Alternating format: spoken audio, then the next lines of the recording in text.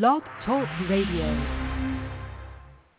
Welcome to another segment of the Cisco and File Zone Hour. Let me see here. Why is this not going through?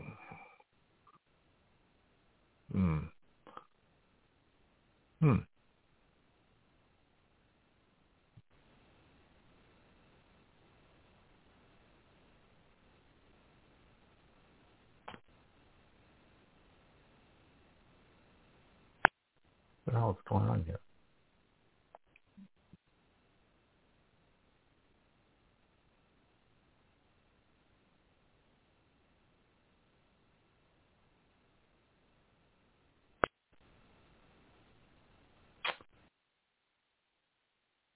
All right. Oh, I'm not sure what's happening here. Having a problem connecting.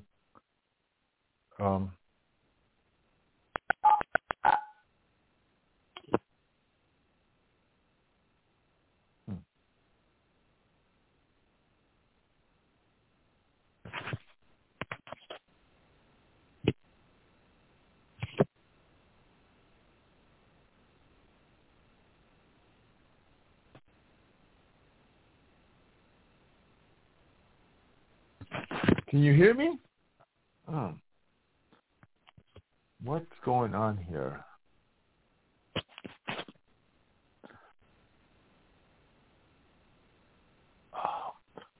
All right.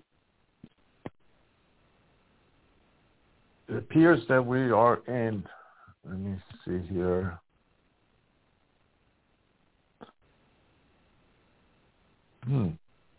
This is weird. Okay. Waiting for host. I don't understand this. Why is it not?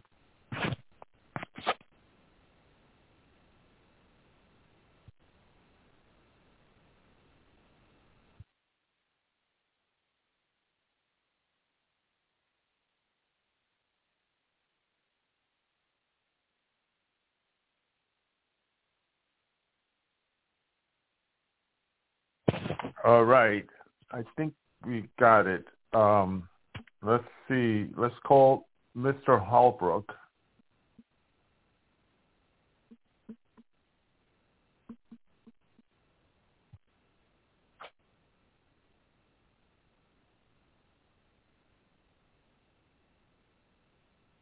Holbrook, At the tone, please record your message. When you've finished recording, you may hang up or press 1 for more options. To leave a callback number, press 5. This is Cisco from the Cisco and File Zone Hour, calling you. Have an interview tonight.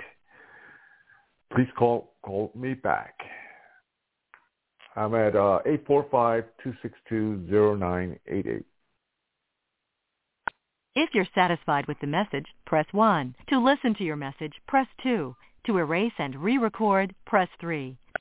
Message erased. At the tone, please re-record your message. At the end of your message, press 1. Mr. Holbrook, this is Cisco from the Cisco and File Zone Hour calling. We have an radio interview tonight. Please call me back at 845-262-0988. If you're satisfied with the message, press 1. To leave the number from which you are calling, press pound. To leave another callback number, enter the 10-digit number, then press pound. To leave no number, twice. To cancel, press star.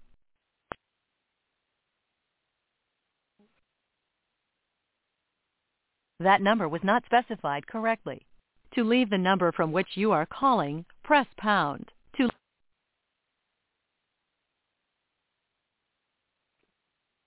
That number was not specified correctly. To leave the number from which you are calling, press pound. Phone number 5122301 403. If the number is correct, press 1. To send your message with normal delivery, press 1. Thank you. Your message has been sent. Well, we are basically at this point waiting to see what Mr. Holbrook calls in. And but in the meantime, did you guys see what a truck convoy, the Canadian truckers, they basically are protesting the illegal vaccine mandate in Canada. And also, we're hearing that the U.S. Truckers are basically going to join them very, very soon. So, and another good piece of news, they have raised $6 million. Totally. I mean, it's, there are more of us out there than they are of the elitists who are trying to create these really horrible, horrible scenarios. Look at what's happening in Quebec.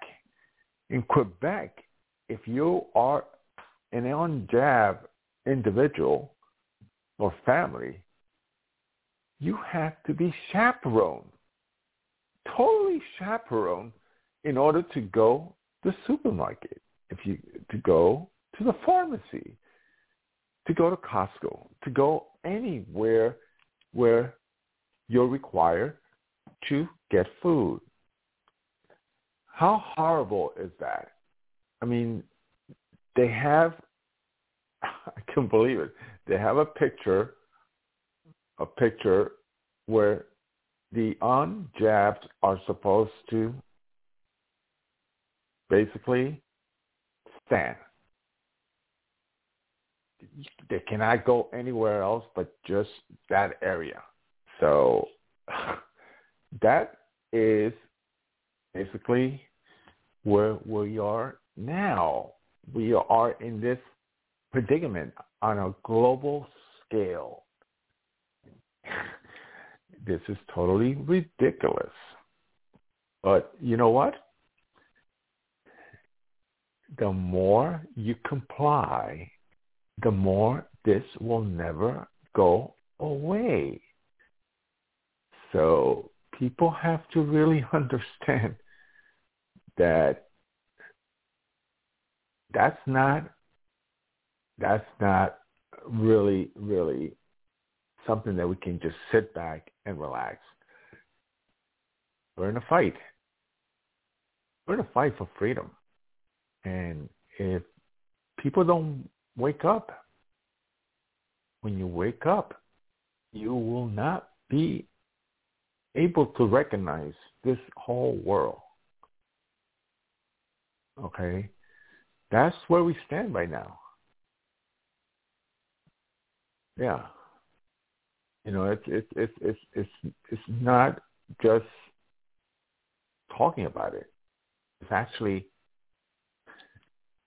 understanding that if we continue on this path, there will not be any type of freedom. Look at what's happening in Quebec. Look at what's happening in Australia. What's happening in Austria. Okay? They'll come up and do what they did in Germany, where basically they came up and they said 90% of the people who are being infected or are in the hospitals are the unjabbed. Now they came up with the excuse that it was a software error. It was not their intention. They're trying to segregation of the human beings. That's the condition. It's all about, the father of the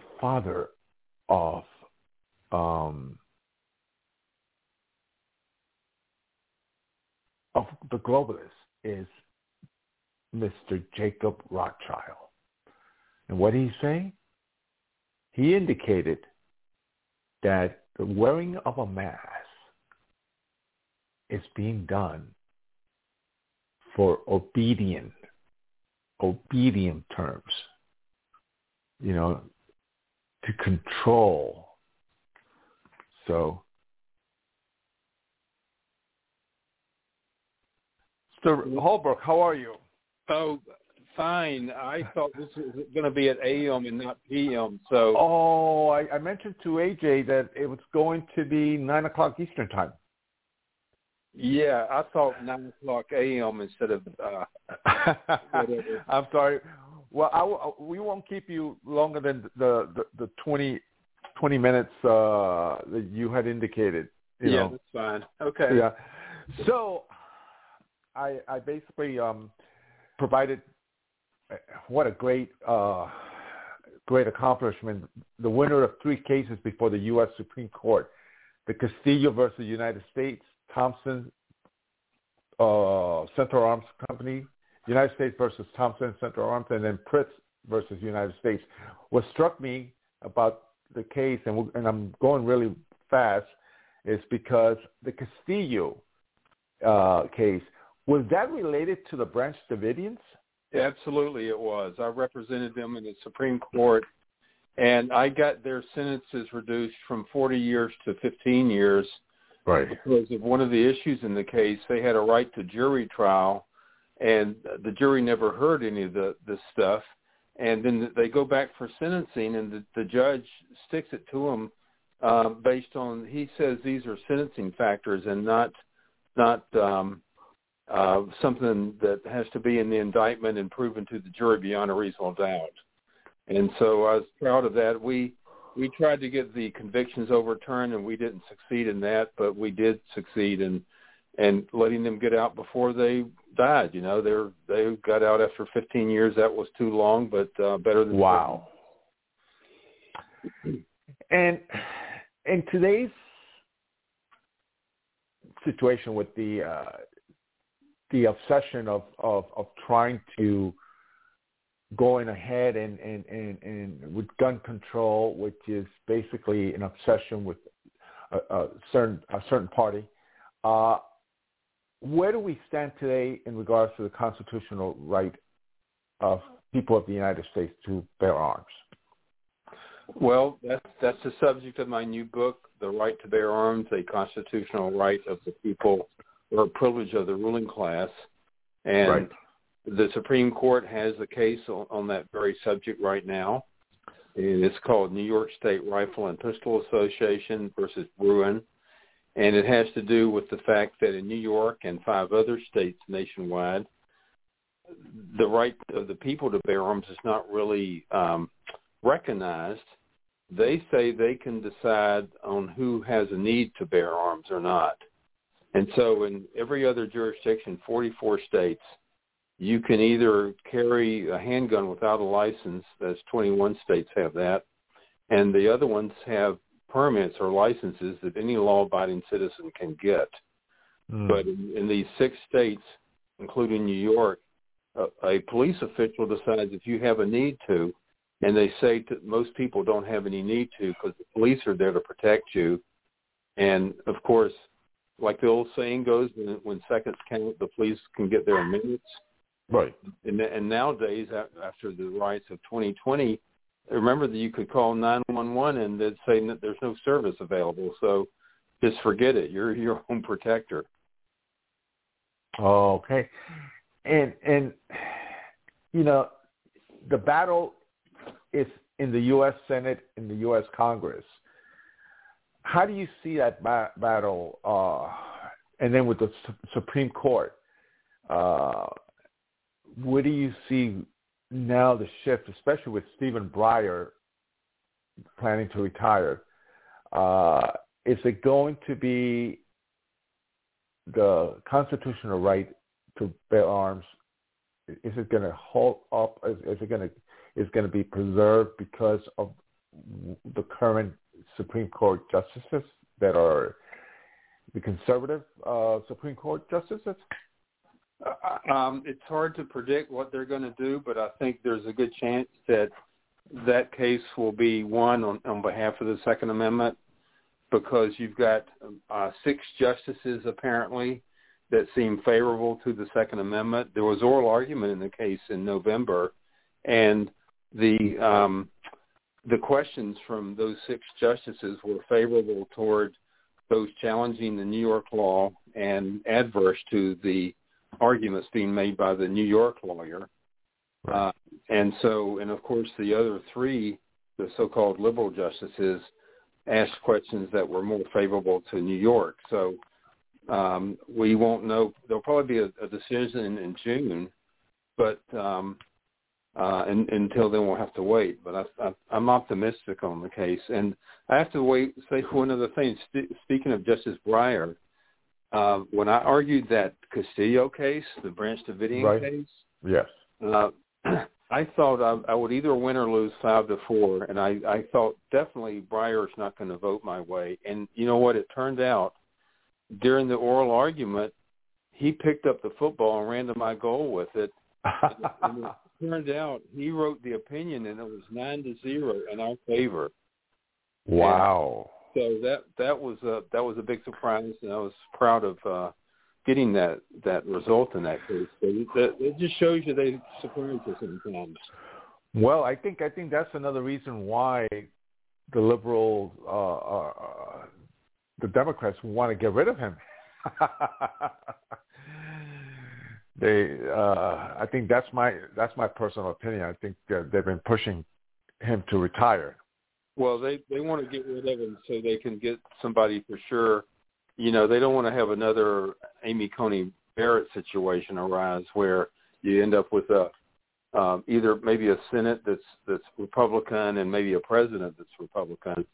They don't want to repeat that error, so they basically are pushing him out.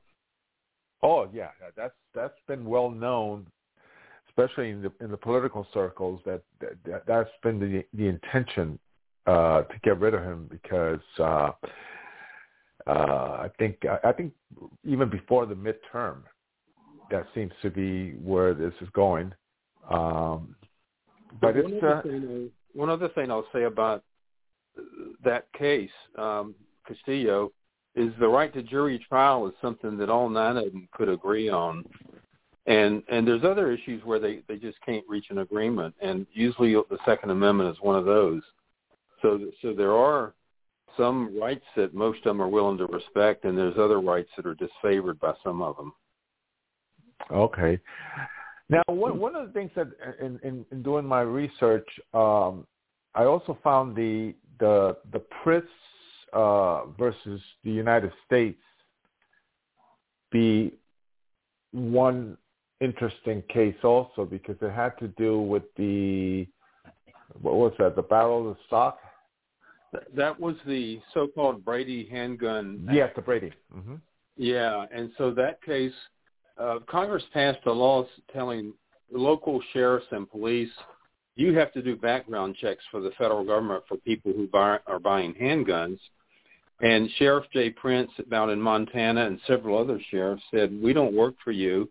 If you want to do background checks, you can have the federal employees do it, but we're not going to do it. And so we went to court, and we got different decisions in the courts below. And when we got to the Supreme Court, they ruled that Congress cannot force the states to administer a federal program. They can't just give direct orders, in other words, to the states and localities. They can offer them money, and if the states are willing to take the money, then conditions come with it. But that was not the case here. It was just a direct order. And so we had we won that case 5-4. Justice Scalia wrote the opinion, and it basically said the feds can't tell the states what to do. Right. And you know, I know certain politicians, they throw the Brady bill around quite often as the right thing for every politician to do, to go along with the Brady. But has the Brady bill actually been successful as they portray it to be? Well, so what happened, there was 2 stages to that law. And the first stage was they just gave this outright order to the states and localities to do their background checks. And so they lost that part of it. But in the second stage, after 5 years, it became the duty of the FBI to do background checks. So they have a big office where they do that, where, for example, if you go to a gun store and you fill out the application to buy the gun, then they call in to that background check system and either give the thumb up or the thumb down. And so that's worked out pretty well. Whether and what extent it's had an effect on crime, though, I don't know. I don't know if anybody really knows, because what happens with most of the guns used in crime are just bought on the black market. They're stolen, things like that. Right. And normally people who are prohibited from buying guns don't go to gun shops and fill out papers. That's right. That's right. And especially we saw that the police officers in New York getting shot. In Texas today, some officers got shot. We have the city of Chicago, which has probably one of the tightest, most strictest gun control and crime. Every week there's numbers of killings in L.A. and different parts of most of the liberal cities. So the gun control proponents have not succeeded in this whole process. Right. And so what they do is they keep piling on one restriction after another on law-abiding citizens, pretending like that's going to help. They don't want to take the action to put criminals in jail. We've gone through the defund the police stuff, and now we've got these they call themselves prosecutors, but they're not really prosecutors, because they say there should be no bail right in New York, even for armed robbery. That's a violent crime.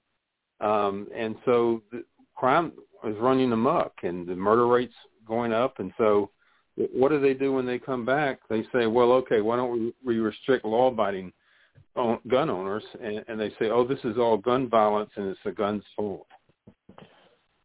Definitely. Yeah, I don't see. I think it lies beyond the gun, the weapon. I think it lies on the new district attorneys that are basically. I mean, in California, if you commit a crime, go into a Walgreens and steal less than $970, you walk off free. They won't even arrest you. So these new district attorney DAs are actually the problem. I know I want to respect your time. Where can we buy your new book? Well, once again, actually, you can just Google my name and the book. It's Stephen Halbrook, STEPHEN And the name of the book is The Right to Bear Arms. If you just put that on the Google, it'll get it. The subtitle is A Constitutional Right of the People or a Privilege of the Ruling Class. I think most people get their books on the internet nowadays. So that makes it real easy. You can get it from Amazon, Barnes & Noble, any one of the major booksellers. Okay, we'll promote it on our website. And like I said, I want to respect your time. One of the things that I've come up in my research is ammunition control may be the future of Second Amendment discussions. What's your take on that? Well, there's been attempts over the years to try to do just that, like to, and in fact, I think there may be a few jurisdictions that impose very high taxes on ammunition. There are some places where certain ammunition is banned, like you cannot buy or sell hollow point ammunition in San Francisco. And so there's a lot that, anti-gun people want to use every angle. So if you can dry up the supply of ammunition, that's going to be helpful. And the Biden administration just did something like that. They banned any importation of ammunition from Russia. And I can tell you that the American consumers have benefited from the low prices popular calibers of Russian ammo, Right. and that those imports have done nothing to strengthen Mr. Putin. It's just another commercial enterprise, of which there's a lot of trading of other things going on with Russian businesses that have no effect on the political situation. And so the Biden administration just cut off all the ammunition imports from Russia, which is, once again, we've already got a scarcity of ammunition because of all the new gun buyers in this country. So that's, they'll come at you every way they can. Well, it's part of the supply, the design created supply chain crisis that the current administration has actually been working on. Right. But I believe the ammunition control, I found it very interesting reading that it basically it's a key point in controlling, basically accessing or purchasing or controlling the purchase of weapons. Right. I mean, if you have no ammunition to shoot, a gun is just useless. So yes. So the other part that I was, we got a couple of minutes before I'll let you go, because I know I like to respect my guests. When they tell me 20 minutes, they tell me 40 minutes. I like to keep it. The future of the Second Amendment in the New York State Rifle and Pistol Association at the Supreme Court.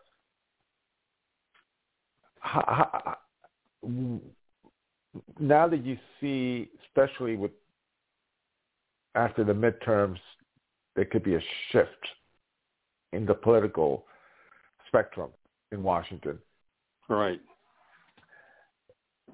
How does that favor Second Amendment proponents?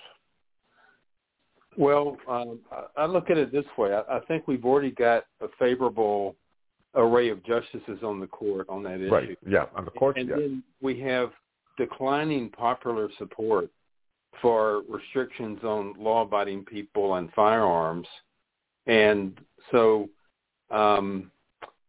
there's nothing going on where there's a lot of popular demand for more restrictions, and the court looks at the feelings of the country. I mean, they're supposed to go by the law, but everybody knows that they also look at that, and it's not like considered a radical thing that the court would do if it respected Second Amendment rights. And what it would do if they invalidate this New York law, which requires you to have some kind of special police-approved need to carry a gun, then if that goes by the wayside, the sky's not going to fall. I mean, the other side acts like the sky's going to fall if you allow people to carry guns, but 44 states already allow it, and that never happened when they revised their laws to allow something like that, where if you're a law-abiding person, you get any training that's necessary, then you can carry the gun for self-defense. Right. So 44 states. Which are the states that do not have that right? So that would be New York, New Jersey, California, Hawaii. Let's see. There's two more. It's the usual suspect states, the ones that restrict everything. Okay. I'm not thinking of what they are right now. It's too late at night. Okay. All right. But it's probably the typical liberal states.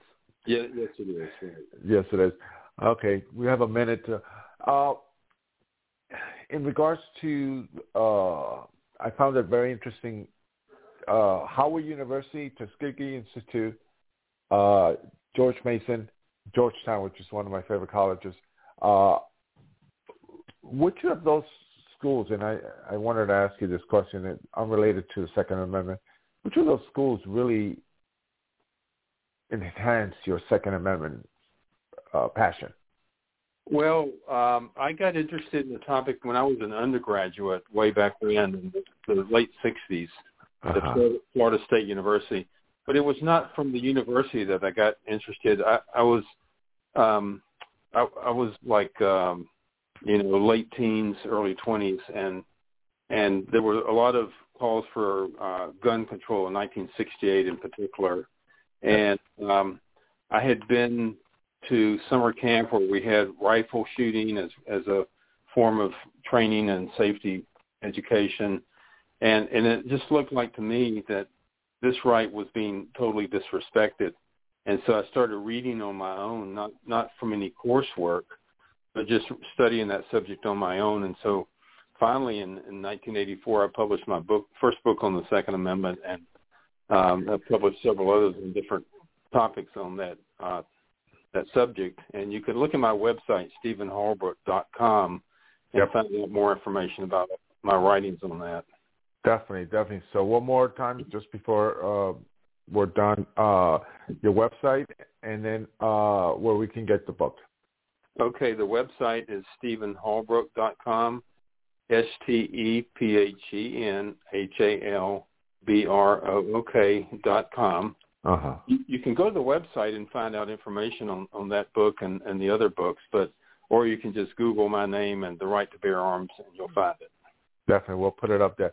Thank you, Stephen, for taking time out of your session. I apologize for the miscommunication on that. Yeah, no, that was my fault. I'm sure it said PM, and I just glossed over, so I just didn't notice it. So. No problem. Well, thank you again, and I'd love to have you back because I love to talk. I mean, I have so much more, but I respect your time. We can have you for an hour. Yep. Okay. Well, thank you very much for having me on the program. Appreciate it. All right. Have a good evening. You too. Thank you. Bye-bye. Bye. So that was Stephen Holbrook, constitutional Second Amendment right, who has won three cases in the Supreme Court. So I will say that at this point we're going to knock it off for tonight, and we will see each other next week, same time, same back channel. Okay, bye.